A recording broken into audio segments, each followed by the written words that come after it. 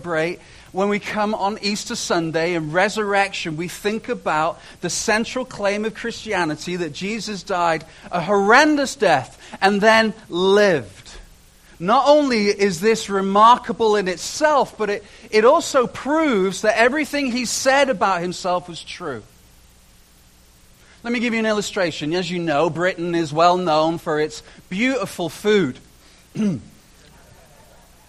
Especially if you like kind of stuff that can often be described as bland and maybe a little stodgy. But I love it. I love all that kind of, even the color of it is just captivates my soul. Actually, we have really good chefs coming from Britain, if I think about it, But imagine that I claim, being, that I am the world's best chef. That I can just make the most magnificent meal. It will blow your mind. You will never have tasted anything like this. It will be revolutionary to your taste buds. That's quite the claim. How am I going to prove that to you? You're going to say, okay, Glenn, bring it on. Let me taste it. Make me a meal. Cook me this magnificent taste bud blinding, revolutionary meal. And so I pull all this meal together and I make this meal. That is the only way that I could prove my claim of being the world's best chef to you is true, is by making you a meal and by proving to you what my words say are actually right. You see, Jesus rising from the dead not only is a remarkable thing itself, just like that world-class chef, it's proof of everything that he said beforehand was true. It was his proof of what he said was true. You just dip these lights a little bit for me, Drew, just so I can see a little bit. You see, the thing is if this story is false, if the story of Jesus Christ rising from the dead is false, and it's just been made up by people who are lying and perhaps experienced hallucination, even if you believed in history at all, if it is false, then it's just like any other religion. Christianity just becomes another option for humanity to consider and to think about whether or not it fits in with their value system. If this story of Jesus rising from the dead is just made up, then Christianity just becomes like any other religion. However, if this story is true, if Jesus Christ really did live and really did die and really did rise from the dead, it proves everything that he said about himself is true, because dead people don't rise from the dead. Not after 3 days. And if it's true, if this story of Easter is true, then it proves that he was everything he said he was. And that changes everything. It changes everything. Man, woman, child. Whether you are a Christian or whether you are still trying to figure out what it is that you believe, it changes everything. Christians, it changes everything because it makes Jesus and all his claims true for you. Everything that he said about himself becomes true for you. So therefore, we have to look at our life in comparison to his life and his teaching and say, okay, does my life align with that? Do the words of my mouth actually align with the actions of my day-to-day? Is Jesus Christ ultimate, or is he just unnecessary? Because, I can function quite well without him, thank you very much. You see, as a Christian, it changes everything if Jesus Christ really rose from the dead. If you are wondering what it is that you believe and you're just a truth seeker, we are glad that you are here this morning, because this is a good Sunday, and next Sunday is, a good Sunday to come to church. Because it changes everything for you too. Because it causes you to consider whether or not what you are basing your life upon is true, or whether it's a lie. Whether you actually think those things that are going to eventually save you, give you peace, give you joy, give you fulfillment, actually going to fulfill those promises. Whether or not now is only now, or whether there is an eternity. And if there is an eternity, like Jesus Christ said, if there is an eternity, what are you going to do with that? Because it would be the height of foolishness to go, oh, well, I'm just going to consider that later on. Because the reality is that life is frail, and we haven't got the choice of whether to leave it for later on sometime. So whether you're a Christian or a non-Christian or a truth seeker, maybe you're an agnostic, you're just hedging your bets. or whether you're an atheist and just really angry at God that you don't believe in, then it causes us to consider, if Jesus rose from the dead, it proves everything he said about himself was true. And if everything he said about himself is true, it changes everything. It causes us to actually consider. This becomes the most important question that we can ask, not just this morning, but in life and in eternity. It would be foolish of us just to ignore this question. Is Jesus who he said he was? Because if he was, it changes everything. It becomes the most important question we can ask. I think I left my water down there. Thank you, baby. So, in order for us to help us answer this question, I want us to focus on a character in the New Testament. And his name was Thomas. Thomas was one of the disciples. And Thomas, there's a certain description that follows Thomas everywhere. That just comes just before his name. And what is it, everyone? Doubting Thomas. Just imagine, I feel a bit sorry for Thomas. Just think about this just for a second. Imagine if your name had a descriptor added to it. And that descriptor was the highlight of what it is that is problematic with you. I feel sorry for Thomas. Because for 2,000 years, Thomas has had this, doubting Thomas who? Tom. Tom who? Doubting Thomas. Oh, yes.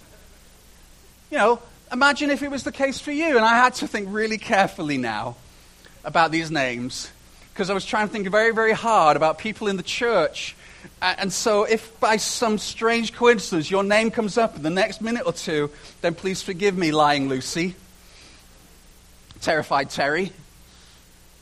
Oh, there is a Terry. I just realized. Just sat over there. Sorry, Terry. It's not you. I didn't think about you.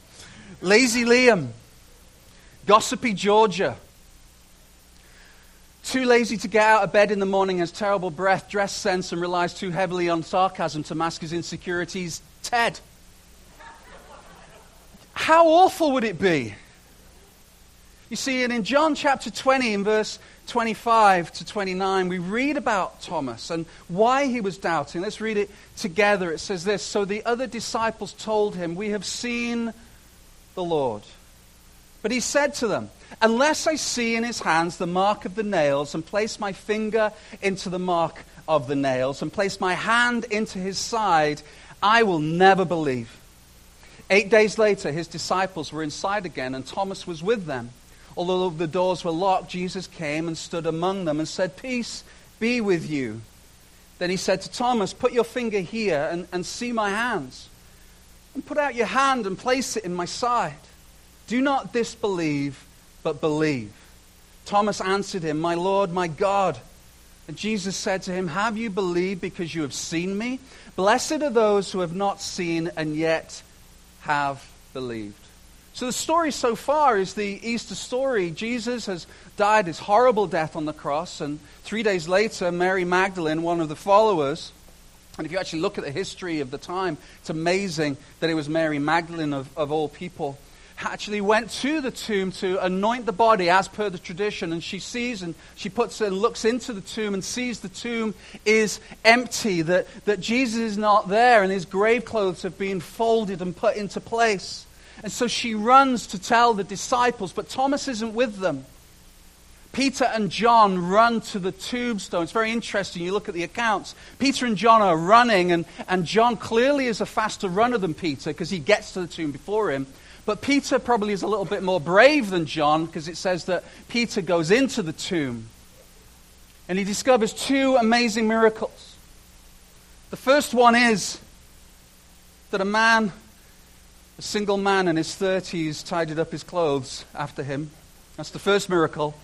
The second miracle, more magnificent than that, is that Jesus Christ wasn't there, that he had been resurrected from the dead. And Jesus started to appear to the disciples regularly for the next few days, and he appeared to the disciples, but again, Thomas wasn't there. So the disciples tell Thomas about the appearances, and then we have what we've just read, Thomas going, "You know what, I don't believe that. I don't believe it."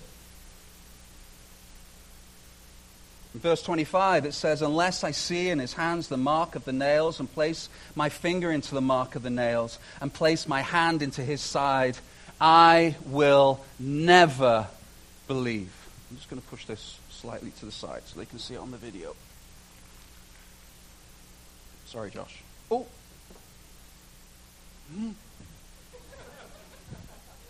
Okay. I will never believe. I will never believe. Wow. What a statement. I've been speaking a long time now. So I'm 45, and so I started speaking when I was about 18. And in my early 20s, I was starting to be asked to speak in different places. And so I had the privilege of going to speak in quite a well-known large church. And for a young adult at the time who was still kind of fumbling his way through this craft, much like today, that I went and I was on my best behavior. I wore my best clothes. I turned up and I'd practiced my best super spiritual preacher voice. You know, and after the sermon that I don't remember to this day, I was asked to go into the study, the pastor's study with Sarah. We'd been married just a little while. This was pre-kids, and we went and we were on our best behavior. And it's like, thank you very much. Yes, bless you, and it's wonderful. Well, I really appreciate that. You're so kind. You know, all those things that you practice to say, and then so we were doing really well, and then I heard Sarah chatting with this other lady, and you know, which is fine and great, and then I heard Sarah say, "Oh, when's the baby due?" At which point the lady answered, "What baby?" And my whole life just seemed to collapse as Sarah, bless her, tried to scramble her way out of a situation that, let's face it, is impossible to get yourself out of. Because how do you recover from that? And so we left hastily, and I was never invited back. I always thought it was because of my sermon, but maybe not. Now, I have to be careful in sharing these things when it comes to things that you regret to say, because I've certainly said things that I regret, and Sarah was like, well, how long have you got if you want examples? But my favorite, we were sharing this story with Wendy and Grant. And our lovely Wendy and Grant. And we were laughing about this, and Wendy went, oh, she said, I can beat that. I was like, oh, good, as I get my notebook out and write down it for future illustrations. She said we were in and so forgive me, I'm paraphrasing, but we were staying in a hotel at one time, and we went into an elevator, and there was this lady stood next to us in an elevator, and what was a long journey up, and Wendy being Wendy, and we all know and love you, Wendy, but Wendy being Wendy said to this lady, she went, oh, she said, when's the baby due? But didn't stop there, right? You rubbed her stomach.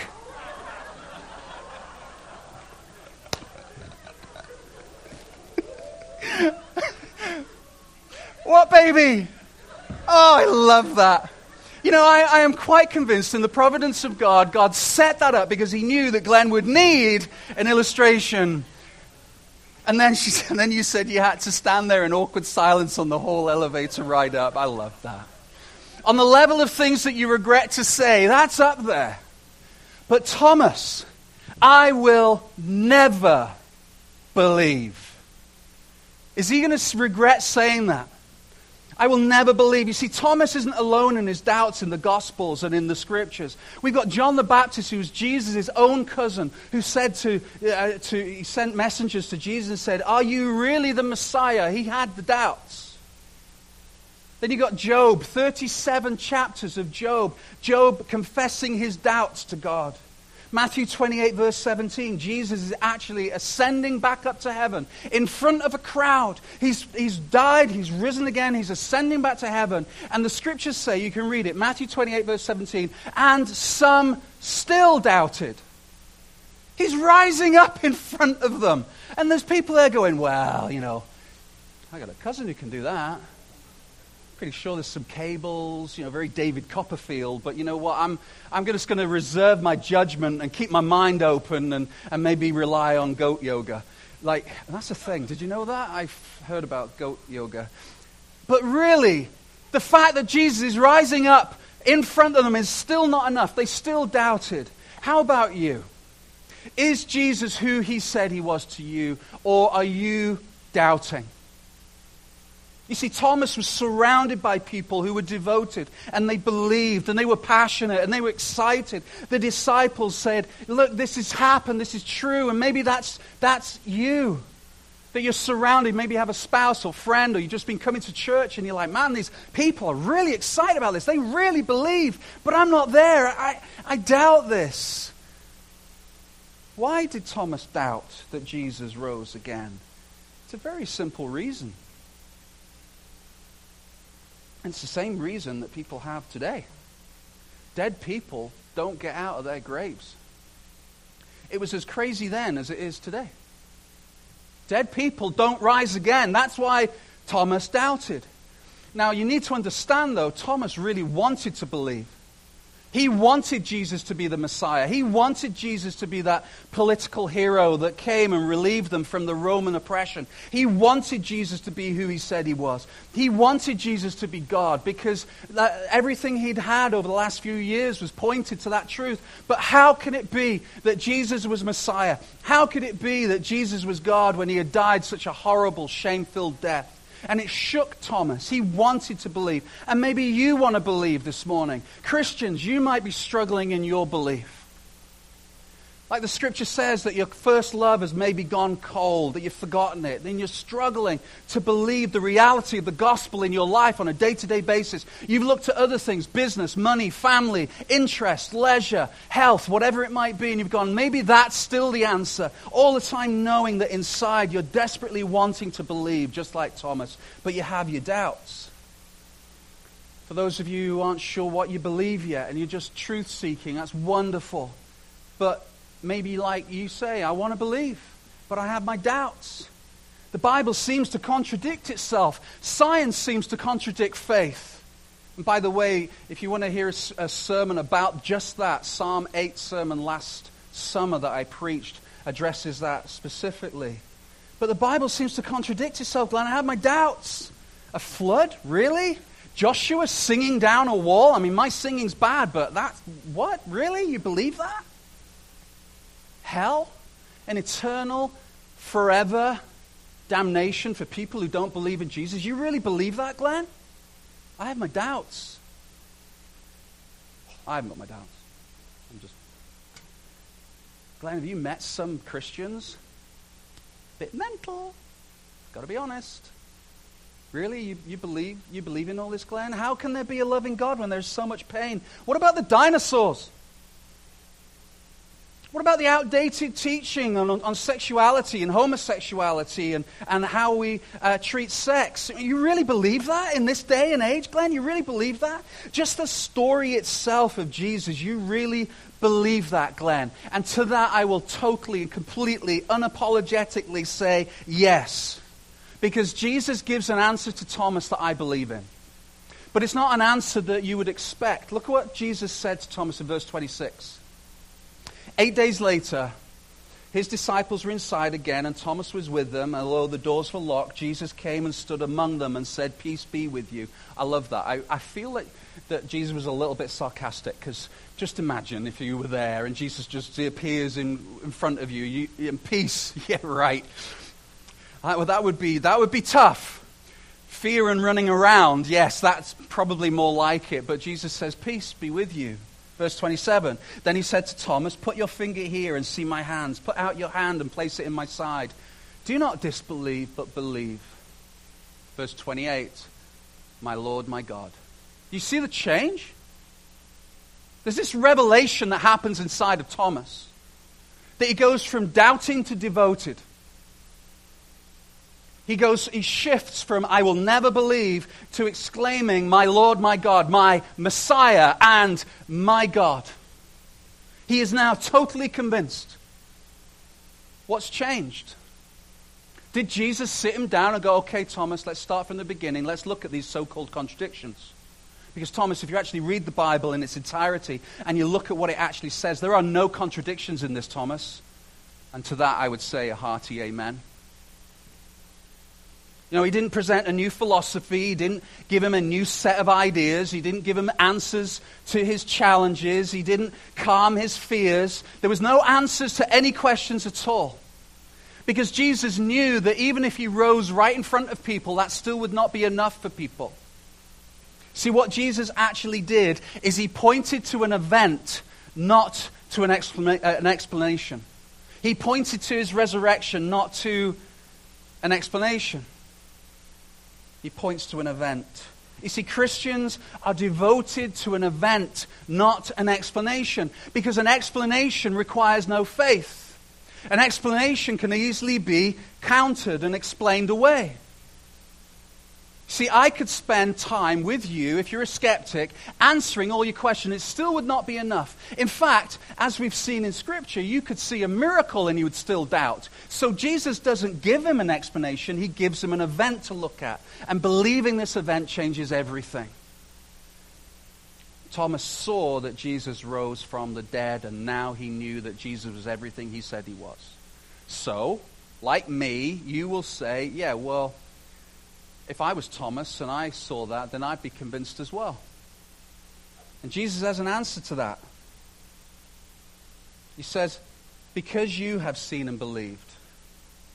You see, people who are coming after you won't see what you've seen, Thomas, and they're more blessed. See, they will believe in this resurrection. See, I can't argue and convince you into believing in Jesus. You need to experience an event. And experiencing this event changes everything. You need to believe it because it proves everything Jesus said about himself was true. And if everything Jesus said about himself was true, it means there is an eternity, and it would be foolish to ignore that. If Jesus is who he said he was, it means that he is God. If Jesus is who he said he was, it means that he came to earth and lived the perfect life that you and I want to live but are incapable of living. And if Jesus is who he said he was, they took his body, scourged him for hours to the point of death, Scripture says. And I've said this many times from the pulpit, we have made the crucifixion this clean thing that we're happy to hang around our neck. The reality is, it was a brutal and shame-filled death. The Romans didn't want to just kill you. They wanted to destroy you and shame your family. The scourging itself would with the cat of nine tails, with glass and bone and steel placed into the threads of leather, slashed across his back, pulled across, would remove ribs. It's been known to take out organs.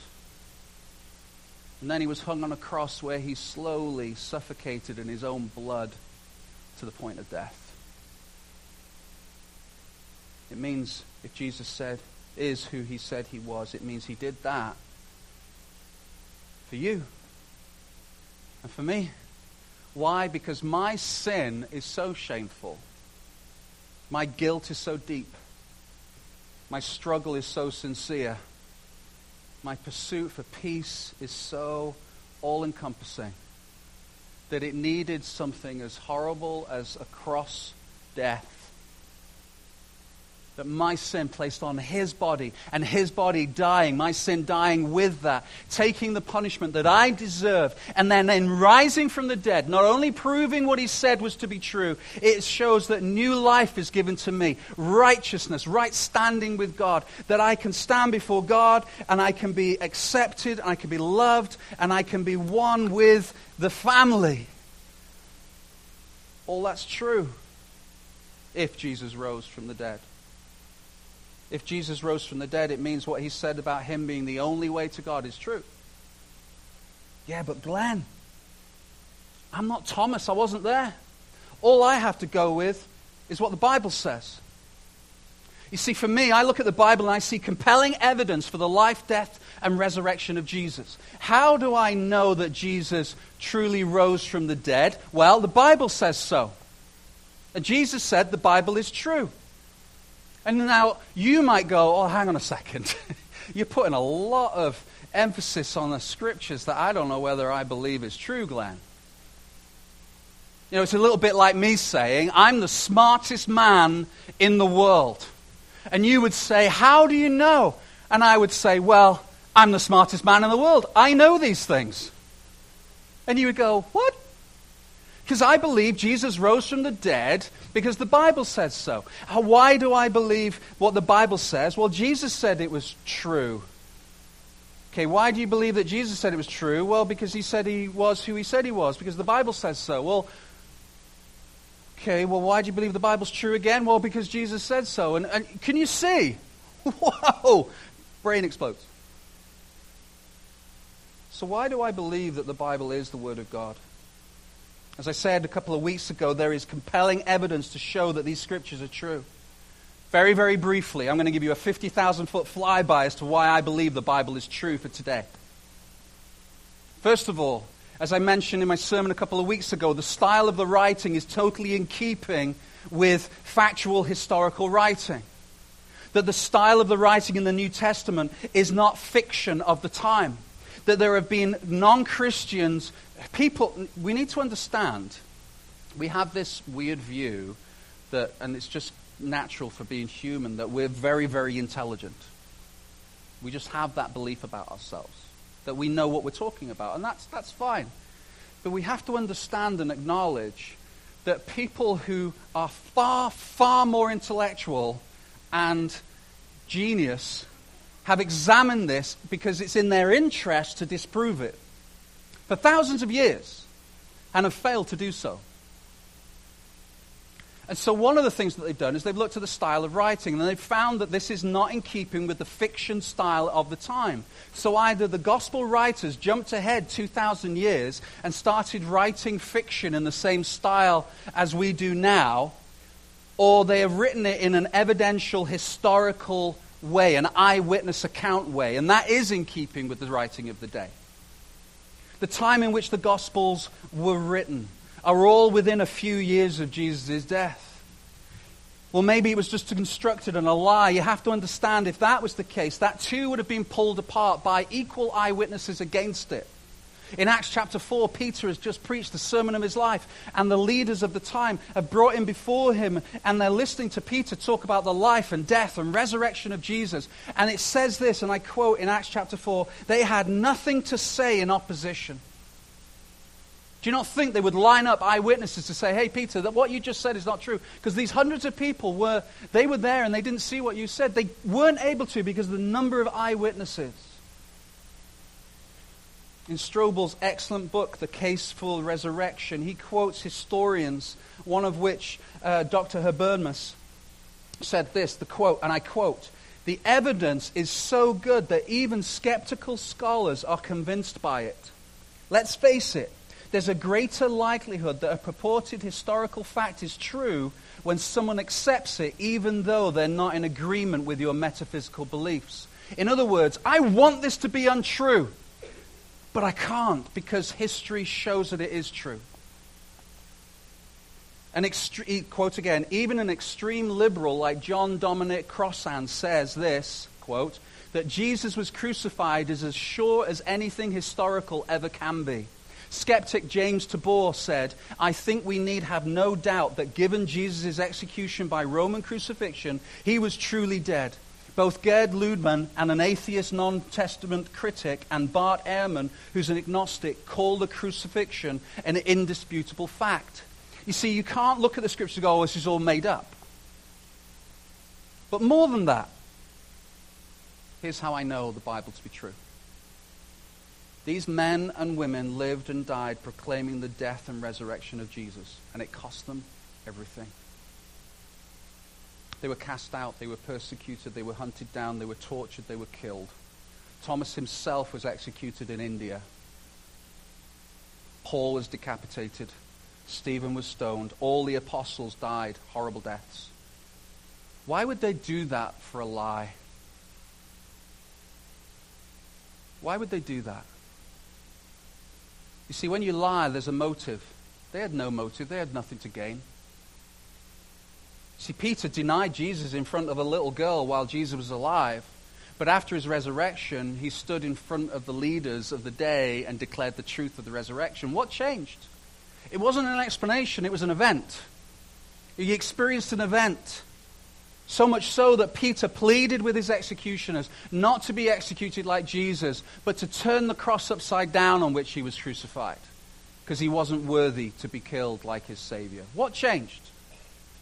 Was he just suddenly convinced of the facts? Did they pull each other together and go, here's a great lie? Or was it the possibility that he actually saw Jesus alive and everything he said about himself was true? And that's just the Bible times. Millions of people have died for the faith of Jesus Christ. So how do you respond? If Jesus did rise from the dead, that means that everything he said is also true. How do you respond to that? Let me just talk to the Christian family just for a second. If this is true, friends, surely we can never put Jesus as secondary in our life. Surely he can never be unnecessary. He always has to be ultimate. If Jesus said what he said, and it's true, and you really believe that, surely he becomes ultimate in our families. He becomes ultimate in our businesses. He becomes ultimate in our relationship. He becomes ultimate in what we speak. He becomes ultimate in our conviction and commitment to the church family. He becomes ultimate in our commitment to spending time with him daily. He becomes ultimate in every area. If we really believe that Jesus died and rose again, and we really believe that as Christians that our life hinges on that, then why aren't we living like that? Surely the day has to come where we have to get serious before our Lord, and we need to get on our knees and cry out and confess that we have made other things ultimate and made him unnecessary. See, as joyful as the resurrection day is, and it is, it also is convicting because it means that Jesus is true and his promises are real. That his presence is with us, his provision is real, his power is strong, his strength in us is there and evident and real every day. And hope and peace and all those beautiful promises are ours and live in us. And we take that into a broken and needy world. Surely we have a responsibility to live out the resurrection on a daily basis. And it hugely convicts me and causes me to pray that God would renew us, convict us, forgive us for making other things ultimate and him unnecessary. What would our city look like if you, South family, just for a little while, even just for a week, there's enough of you in here, what would our city look like if we actually lived out our life believing what Jesus said was true? And he said, pick up your cross and follow after me. You would find yourself speaking. You would find yourself going up to groups of people and praying with them and speaking with them and living out life in front of them. That when you have conversations with your wife or your husband, you wouldn't be going, well, should we go to church this week? You'd be running to church. Because of the adventures that you'd had in the week, you'd want to go and share it with someone. You wouldn't be going, well, have we got time this week? Well, the baby hasn't been sleeping very well, so maybe we should just drag him along. That's what we used to do. By an ankle. No, joke. It's never by an ankle. Is he ultimate or is he unnecessary? Is Jesus ultimate or is he unnecessary? For those who aren't sure what to believe, where are you placing your confidence? Because Jesus Christ rose in newness of life, in victory, of the promise of joy and peace and hope, forgiveness for all the things that you have done wrong. He promises this through the cross, that as we come to him, we confess our sins and we ask him to accept us, to forgive us, then his life floods into us. And all those things that you've been looking for suddenly become yours by promise. And maybe like Thomas, you come in with questions, but I've introduced to you an event and said you put your faith in that event, that maybe like Thomas, you'll say, my Lord, my God, and it will change your life now and for eternity, forever. And you can live that out on a daily basis. And that's why I do what I do, because I love to see the transformation that happens in people's lives. So in finishing, let me just say one thing to you. In believing what this Bible says, that by the way, those seeming contradictions, those tough, doubt-filled questions you have are great to talk about. And there are answers for all of them. And you have a whole eternity to ask those questions. You know, you can line up after me and say, okay, Paul, can we talk about Romans 9? How did that actually work? You can ask those questions. It's beautiful and wonderful. But Jesus said this, the whole Bible says this, that you and I are separated from God outside of Jesus. That God is perfectly holy and perfectly just. And our sin separates because can have nothing to do with that sin. Scriptures say that. Well, surely a loving God would forgive us all. Well, you've got to remember the same Bible that says that he's loving also says that he's holy and perfect.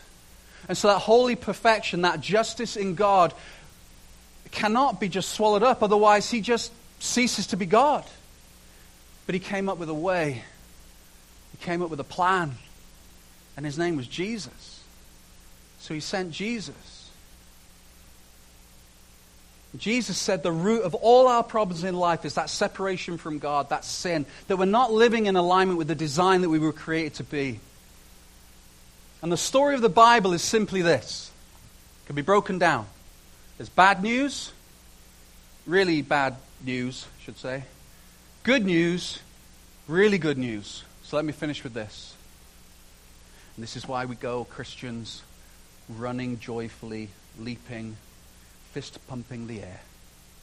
That's the final song. The bad news is this. You're a sinner. It separates you from God. And that separation is eternal. It's not temporary. Regardless of what you might have heard even in the news this week. It is forever. That's what Jesus said. That's the bad news. And forever you will not know him, nor be in his presence. For some people, hell has already started. There's a present wrath and an eternal wrath, Romans says. For some people, hell, you might be feeling like you're living in hell. Let me tell you, it's because of this sin in your life. That's the bad news. The really bad news is there is nothing you can do about it. Nothing. No amount of good life, good thoughts, giving to charity, positive mental attitude, helping little kittens and orphans, whatever it might be, living in a certain way, doing certain things, saying certain things, thinking a certain way, shoveling your neighbor's driveway. All this is good, but not any of those things are actually going to close that gap between you and God. That's the really bad news. The good news is this, and it's great news. God, in his love and mercy, sent his Son to live the perfect life that we are unable to live because of the sin, the life we should live. And he died the death that we deserve to die through the punishment that God justly gives. That's the good news. He gave us his life. That's the good news. And the really good news is this. You don't have to work for it. It's a gift. It's literally submitting to that gift that you can leave this place this morning living out that truth, the bad news, the really bad news, the good news, the really good news. The truth is that you can live that out and it's a gift. And John 1 verse 12 tells us how we do it. But to all who did receive him, who believed in his name, he gave the right to become the children of God. How do you do it? You do what Thomas did. You look at the event and you say, yes, I believe, I have my doubts, I have my questions. But the essence is I feel and believe, I can sense that there's truth in this. And you come, even in our final song today, and you ask for forgiveness. You take Jesus at his word, you say, forgive me for making you unnecessary, and your life changes forever. Or you go, no. You have to make a decision. You really do. You have to say Jesus was a complete phony and a liar, or he was quite mad, or he's Lord. You have to camp out on one of those. And if he's Lord, then you have to do what I just said and come to him and ask for forgiveness for making him unnecessary rather than ultimate. If he's a liar and a phony, very few people are willing to put their neck out and say that. But by not submitting, you are already committing to one of those two things. So here's what we're going to do. I'm going to ask Josh, and to come and just lead us in a little bit of time of worship while I pray, and then the band are going to come up and we're going to sing together. I want us to close our eyes.